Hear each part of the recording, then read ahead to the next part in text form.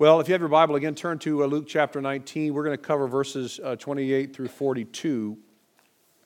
On January 20th, 2017, Donald J. Trump was officially sworn in as the 45th President of the United States. Now, I know what some of you are thinking. Okay, where's he going with this? This is not going to be a political message. We don't preach politics here. We preach Jesus Christ from the Scriptures. But I want to reflect for just a moment on the inauguration ceremony for President Trump. There were an estimated 200 to 300,000 people present in attendance on the day. Here's kind of what it looked like. Here's a picture. There was a luncheon. There was a parade. There was a ball. The Mormon Tabernacle Choir sang "America the Beautiful." There was Trump's address, followed by a benediction. And on hand, there were former presidents, of course. There were media folks, TV producers, celebrities, business moguls, and military personnel as the reportedly $57 million extravaganza unfolded. 30 million people watched on television for this event. It was a very big deal. But that inauguration of President Trump barely even compares to the coronation services of some of the kings in some of the countries of the world. For example, when His Imperial Majesty Bokassa I was crowned in 1977 as the King of Bangui, which is the capital and largest city of the Central African Republic, which you can see on the map behind me. It's right in the very center of the continent of Africa. When King Bokassa I was installed, it was a regal affair of the highest order. King Bokassa came down this entryway. It was announced with a blare of trumpets and the beating of drums. He approached his throne for the first time. He wore a 32-pound robe, bedazzled with 785,000 pearls. On his head was placed a crown, the cost of $2.5 million, with an 80-carat diamond at the very center of the crown. That's bigger than actually Beyonce's engagement ring. This was a huge deal. And there, King Bokassa took his seat on a literal gold throne, flanked at each side with literal gold angels.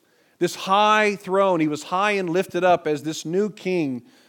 Thousands of people erupted with seemingly endless praise as the king took his rightful place. Now, sadly, King Bokassa's reign, if you know anything about history of the continent of Africa, his reign was not much longer than his celebration, as he was run out of his own country less than 2 years later, utterly failed to do anything he promised to do.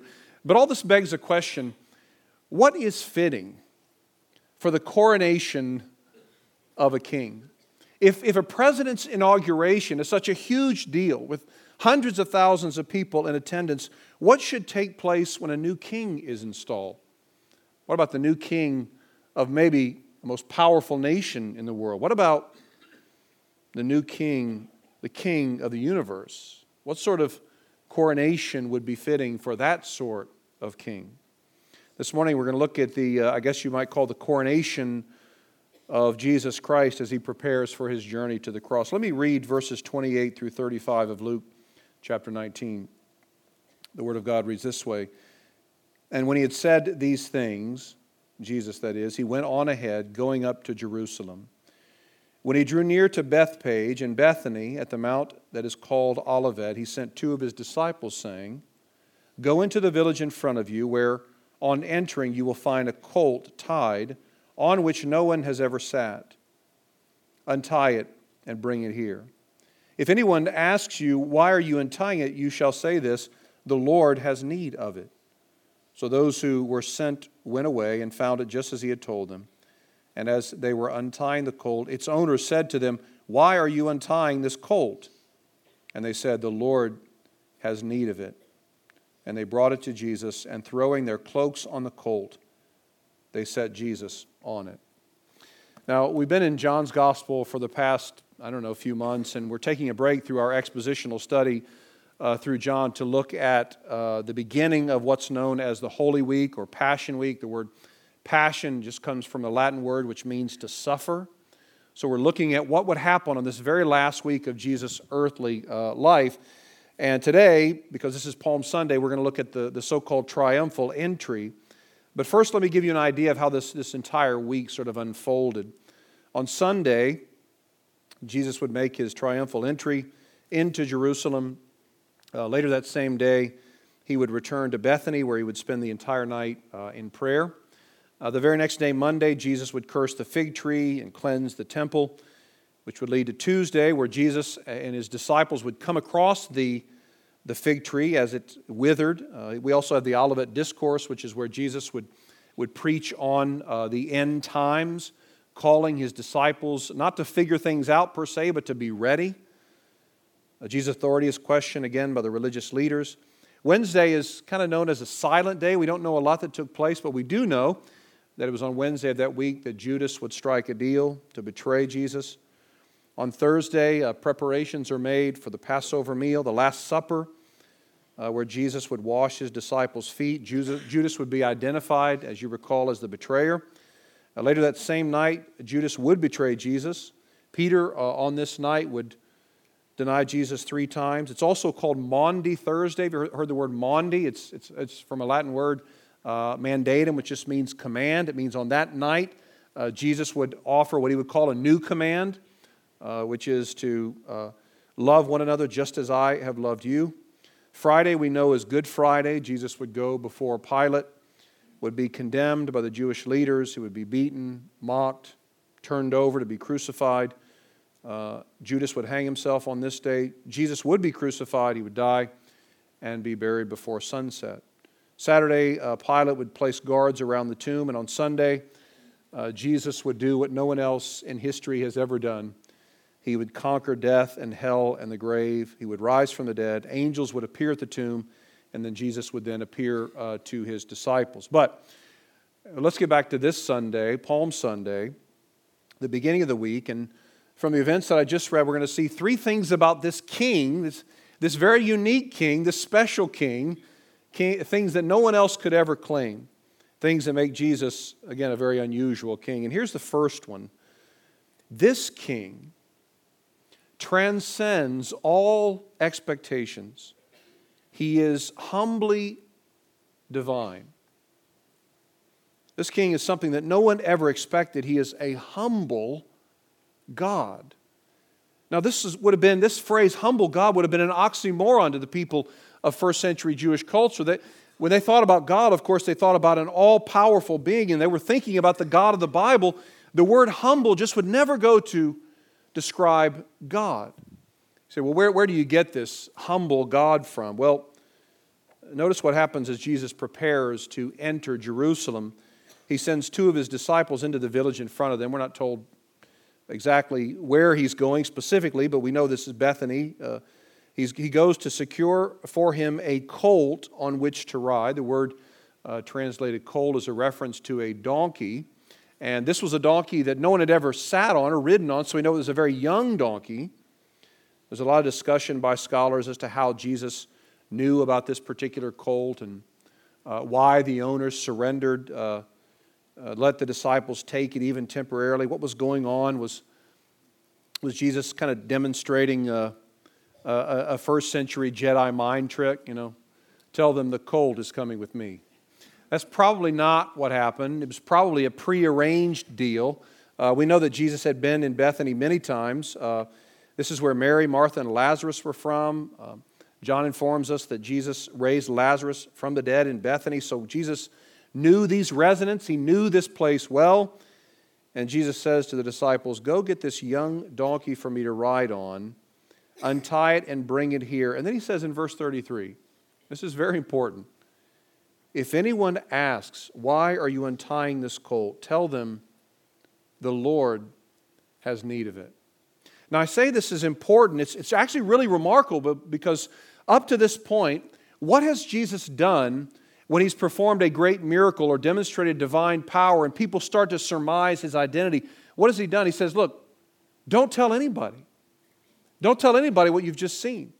In Mark chapter 7, when Jesus heals the man who was deaf and speech impaired, Jesus says, see that you tell no one about this.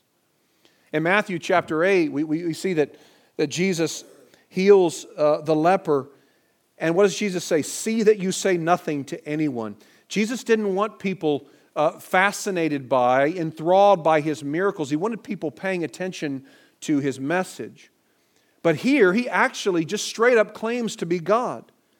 He presumes divine authority, and he makes no apologies. He says, tell them the Lord has need of it.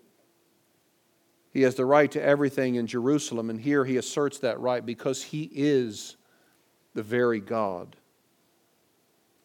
But if that's the case, if he's God, then shouldn't his arrival into Jerusalem look significantly different? The people of Israel knew the Scriptures, and what would happen when the people of Israel would encounter God by way of a theophany, which is just an appearance of God? God would make his presence known in a powerful, awe-inspiring way, sometimes with billows of smoke or a blazing fire or a thunder or this powerful, majestic voice which would come down from the mountain. They were used to this. They knew from reading the Scriptures, being students of the Hebrew Scriptures, what happened when a person encountered God. But here, God, the man who calls himself God, is introduced to them by riding on the back of a baby donkey, a little donkey. This wasn't even fitting for kings to enter a city.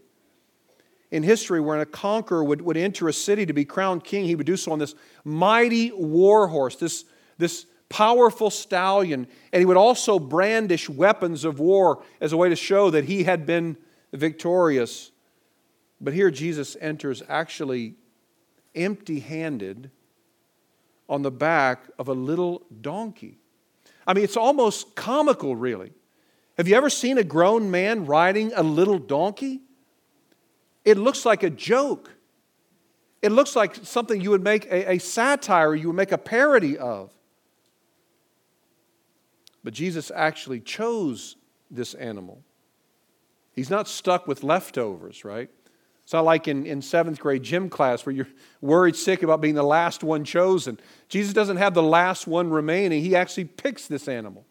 He chooses this animal for a couple of reasons. One, Jesus intentionally enters Jerusalem this way in fulfillment of Zechariah 9 as a way to demonstrate clearly that he is the long-awaited king. Zechariah 9:9 says, "Rejoice greatly, O daughter of Zion. Shout aloud, O daughter of Jerusalem. Behold, your king is coming to you. Righteous and having salvation is he, humble and mounted on a donkey, a colt, the foal of a donkey." So what Jesus says here, he does this for one reason, to say, look, I am the one you have been waiting for. I am the one of which the prophets foretold. I am the one that you've read about in the ancient Scriptures. I am he. I am the long-awaited Messiah. He does it for that reason, but also he's demonstrating very intentionally and in a profound way his humility. The last week of Jesus' life is meant to remind us of the first week of Jesus' earthly life.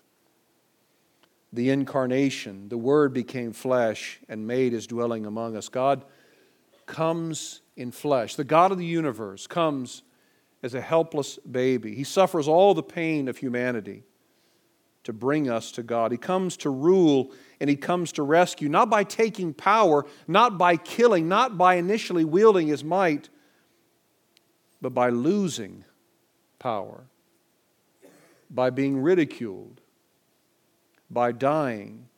He triumphs through weakness so that his followers can gain life by losing theirs, by repenting, by admitting their needs, by believing on him. We're saved not by becoming stronger, but by confessing our weakness and our inability. Janine and I traveled 9 hours one time for a funeral of a friend, and this was a guy whose life was snuffed out way before anyone expected. He was a fairly young man, and he was killed in a tragic way, and he was a guy who was known throughout the community. So we traveled to his funeral, and we were a long way away, and we didn't have any part of it. We just went as observers, and And we sat through this funeral, this very prominent man who wielded such great influence. And the whole message of the funeral was, live strong like so-and-so did. And I have to tell you, we were devastated. And this is not hyperbole. We were devastated at the message of this funeral. The message of the gospel is not live strong. The message of the gospel is the strongest of all became weak. The strongest of all suffered, became helpless to secure salvation for those who had no hope on their own.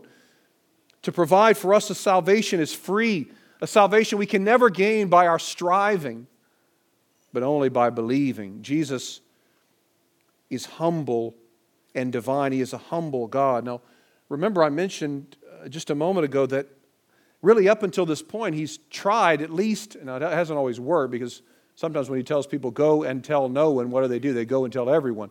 But He's tried at this point to really say to people, look, don't tell anyone what you've just seen. But now there's no more silencing people. His time has now come. Now people must reckon with who Jesus truly is. And this brings us to our second point about this king. This king demands from us a response. He must be rejected or worshiped as Savior and King.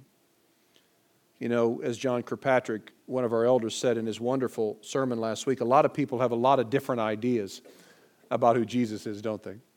A lot of people have this idea about Jesus. It doesn't necessarily come from Scripture, but maybe it comes from a painting that they saw on their grandmother's wall. Maybe it becomes from ideas that they've read or heard from others. They have this idea about Jesus, right? That he was always sort of polite. He was soft-spoken and genteel, that he would never, ever offend anyone. But this is nothing like the Jesus we see in the Gospels, and it's certainly nothing like the Jesus we see in the last week of His earthly life. He presents Himself as the one the prophets wrote about, the one who was there at creation, the one who put the stars in place as the Father spoke the word, the King of the universe, the one before whom everyone will bow down. You can't simply like someone like that. You can't simply like someone who makes those sorts of claims. You have to either be repulsed by him, regarding him as someone who's out of his mind, or you have to reckon with humbly who he says he is. One poet and biblical scholar, Reynolds Price, wrote, "If we take the gospel writers seriously, we must finally ask the question he thrusts so flagrantly toward us. Does Jesus bring us a life-transforming truth? Or is this one gifted lunatic's tale of another lunatic wilder than he?" You can't simply say, you know what, I think I like Jesus, and I think there's some things to learn from Him, but I'm not going to regard Him as Lord. I'm not going to submit my life to Him. I'm not going to believe in Him. Let me illustrate it this way, just how foolish this would be. Imagine if, continuing with this presidential theme, if I all of a sudden became convinced that I was the President of the United States and I started acting as such. I refused to go anywhere unless I was flanked by men in dark suits with sunglasses and earpieces. I would only travel with a driver and in a long procession of cars. I asked people to address me as Mr. President. I attempted to go into 1600 Pennsylvania Avenue. I can assure you that our new elders would not simply say, look, this is a likable guy. This is a likable guy. Let's just follow his lead. They would certainly conclude something has gone wrong here. I mean, there's a problem here. This guy, he may be likable, but he thinks that he's actually the President of the United States. He actually believes this. They wouldn't just simply say, look, let's just follow his leadership. They would say something has gone terribly wrong here. Well, Jesus purports to be someone much greater than the president. He refers to himself as the Lord, which forces us to make a decision, doesn't it? And no decision, by the way, no decision is actually a decision. What too many people, I think, try to do is live in what one theologian calls the world in between. They say, well, I think there's some real motivational tactics we can learn from Jesus, and he's certainly a very interesting fellow to study. And, he's got some good moralistic teaching, love others and so on. So I think there's some things we can take, but I'm not really ready to receive him, accept him as Savior. I'm certainly not ready to worship him. I'm certainly not ready to center my life around him and his teachings. They try to apply some wisdom to their life, but again, they don't really believe that he is their only hope of salvation. Do you realize this is actually the worst possible response you can have? To sort of take a little bit of Jesus and maybe take a little bit of his teaching and embrace a bit of his person, his persona, but reject him. A man who says the things that Jesus says. A man who claims to be God. A man who says, I was there when the world was made. A man who says the whole Bible is about me. You can't simply like this person. We have to completely disregard him and all of his audacious claims, or we believe that he is who he says he is, and we center our lives around him, falling at his feet and saying, Lord, save us. Now, this is exactly the response of the crowd initially. Look at verses 36 through 37. And as he rode along, they spread their cloaks on the road. As he was drawing near, already on his way down the Mount of Olives, the whole multitude of his disciples began to rejoice and praise God with a loud voice for all the mighty works that they had seen, saying, Blessed is the King who comes in the name of the Lord. It's hard for us to even imagine the scene here. It's hard for us to think, as we think of paved roads and tall buildings and structures and so on. It's hard for us to even think about what would have happened on this dirt road in this ancient Near Eastern context, on a hill descending down the Mount of Olives, looking up at the city of Jerusalem. It's absolute bedlam. You're talking about people from all over. It's kind of like Black Friday at Hobby Lobby. You got scarves and shawls. I just wrote that. Is there such thing as a shawl?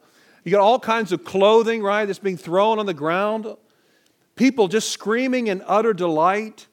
You probably got trinkets flying in the air, right? I mean, there's just stuff going everywhere. People pushing and shoving, jostling for position.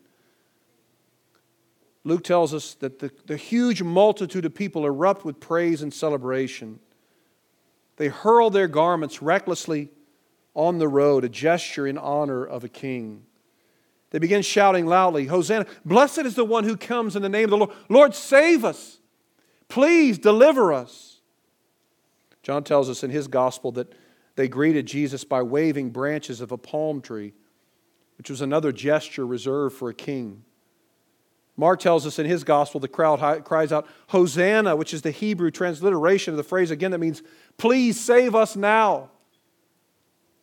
The scene here is crazy. People yelling and singing, crying out to Jesus, pleading with him for salvation, praising Jesus with all they can muster. It was really over the top for some. It was beyond what was acceptable to many. There was a sense of electricity in the air. One historian likes it to street theater, people singing and yelling and dancing and observing and throwing down their clothes. But all this actually makes the religious leaders furious. Look at verses 38 through 40. They're saying, blessed is he who comes in the name of the Lord, peace in heaven and glory in the highest. And some of the Pharisees in the crowd said to him, Teacher, rebuke your disciples. He answered, I tell you, if these were silent, the very stones would cry out. Now notice they don't say to the crowd, be quiet. They're afraid to. Again, this is an incredible celebration. So instead they chastise Jesus and say to him, in essence, look, get a hold of your people here. Bring some order to your people. You have people praising Jesus again. You have other people condemning Jesus. This would be, by the way, characteristic of Jesus' ministry. And it's a side note. But it says something about, doesn't it, the futility and the worthlessness of human praise. One minute, they're singing His praises. The next minute, many of these same people would disappear. In fact, many of the same people who were crying out, "Lord, save us," will be the ones who are saying, "Crucify Him." The fickleness of human praise. So often we invest so much time and energy into getting likes and to getting people's acceptance and to getting that verbal praise, and it can end in a second. It can be gone in a second. Now look what happens. This is what we have next. I think is one of the most devastating and sad statements in Scripture. Look at verse 41. And when He drew near and saw the city, He wept over it, saying, "Would that you, even you, had known on this day the things that make for peace, but now they're hidden from your eyes." Right after this grand display of worship, Jesus looks at the city and He weeps. The Greek word could be translated sobbed. This was not, sort of the cool tears sort of running down His face. This is face turned up, weeping. Jesus wailed as He lamented over the unbelief of His own people. The same people who cried for joy, "Save us," quickly turned their backs on Him. They didn't get it. And they would abandon Him to wander aimlessly like sheep without a shepherd. Now here's our final point. This King provides a salvation that few will understand, and most will actually angrily reject. This is the way it works throughout Jesus' ministry. All the demonstrations that He is the Messiah, all the demonstrations of miraculous power. And here He is fulfilling the prophecy of the Hebrew Scriptures, coming into Jerusalem on a colt, just like the prophets predicted, and then referring to Himself as the Lord. All of these demonstrations of Messiahship, all of these pointers to Himself as the long-awaited King, and the crowd still doesn't get it. It leaves no lasting impact. Jesus says these people are missing something that even inanimate creation recognizes. Even the rocks recognize His lordship and would cry out at His beckoning, but not this crowd. Unfortunately, these people are praising Jesus not because they recognized Him as their Messiah, not because they understand their need of a Savior, a spiritual Savior. They're singing and worshiping Him because they think that He can give them a better life. They view Him as a deliverer from what ails them. In this case, Rome, the tyranny of Rome. They think finally, someone who can ease our pain, finally someone who can smooth the way for a better life, finally someone who can rid us of this oppression. They didn't understand, Jesus says, the things that make for peace. In other words, they didn't realize what true peace was. Salvation for these folks boiled down to an immediately improved life, freedom from the struggle. So they showed up for a minute and then they were gone. This is the case, I think, with contemporary Christianity, isn't it? One theologian writes, many of us are attracted to a Tasmanian devil kind of Christianity, splattering, spinning around. You get fired up, praise God for that, and then you spin out like the Tasmanian devil, ready to conquer the world for Christ and end up blowing up into a tree somewhere. And I think this is the case. We're on this search for this high, this emotional high. We want a Savior who's going to make our lives easier for once. We want a Savior who's going to make it easy. We see this all the time. I don't know how it's going to work next week in North Alabama, but this being my first Easter here, but in Southern California, the church I pastored was a church of about 1,200 people, and on my first Sunday there, which was Easter 2010, there were over 1,700 people. 500 additional people on Easter. And the place was absolutely packed, and people there, they seemed engaged, they looked nice, they looked friendly. And the very next week, I didn't see those 500 people. They were gone. So many of us view salvation like, you put the token in, you get something good from God. You show up on a Sunday, you drop a $10 bill in the offering plate, surely God is going to bless us. God exists to make us happy. God exists to improve our lives. This is exactly the way the crowd viewed God and salvation as Jesus made his trip to Jerusalem. The awesome, majestic, holy God of the Scriptures is replaced by a kind-hearted, weak-willed, grandfatherly type whose only purpose is to cater to his creation in order to keep us happy. And I have to admit, I'm not much different. I say, God, please just give me what I need. Just give me what I ask for. And then I'll know that you can be trusted. And then I'll believe that you are good. And then I'll know that you love me. But what we ask for is rarely what we truly need. What did these worshipers on the road to Jerusalem think they needed from God? To bring judgment down on the people they thought were ruining the world, the wicked Roman Empire. What they really needed, though, was someone to come down to bear the judgment for them that they deserved because they had rebelled against the very God who made them. We have rebelled against God. Every one of us. We have rejected his authority. We have loved other things more than we love God. And we continue to do so. What we really need is not for God to make life easier. What we really need is an outpouring of his grace. What we really need is for him to lavish us with his mercy. What we really need is pardon, forgiveness, unhindered fellowship with the God who created us. And those are all the things that Jesus came to provide. There's a reason that the gospel is called good news. There's a reason that Pastor Adam and Josh Barnes and I were talking about the designs for the new billboards which had expired. And we said, what do we want to say on them? There's a reason we said, we want to say, we have good news for you. We have good news for you. You can go anywhere. Everywhere we go, we get bad news. You go to the doctor's office, you get bad news. You go to your school's, your parent-teacher conference. If it's anything like me, you get bad news. He won't stop talking. She won't stop talking. Wherever it is, you look on the evening news, of course, you get very, very bad news.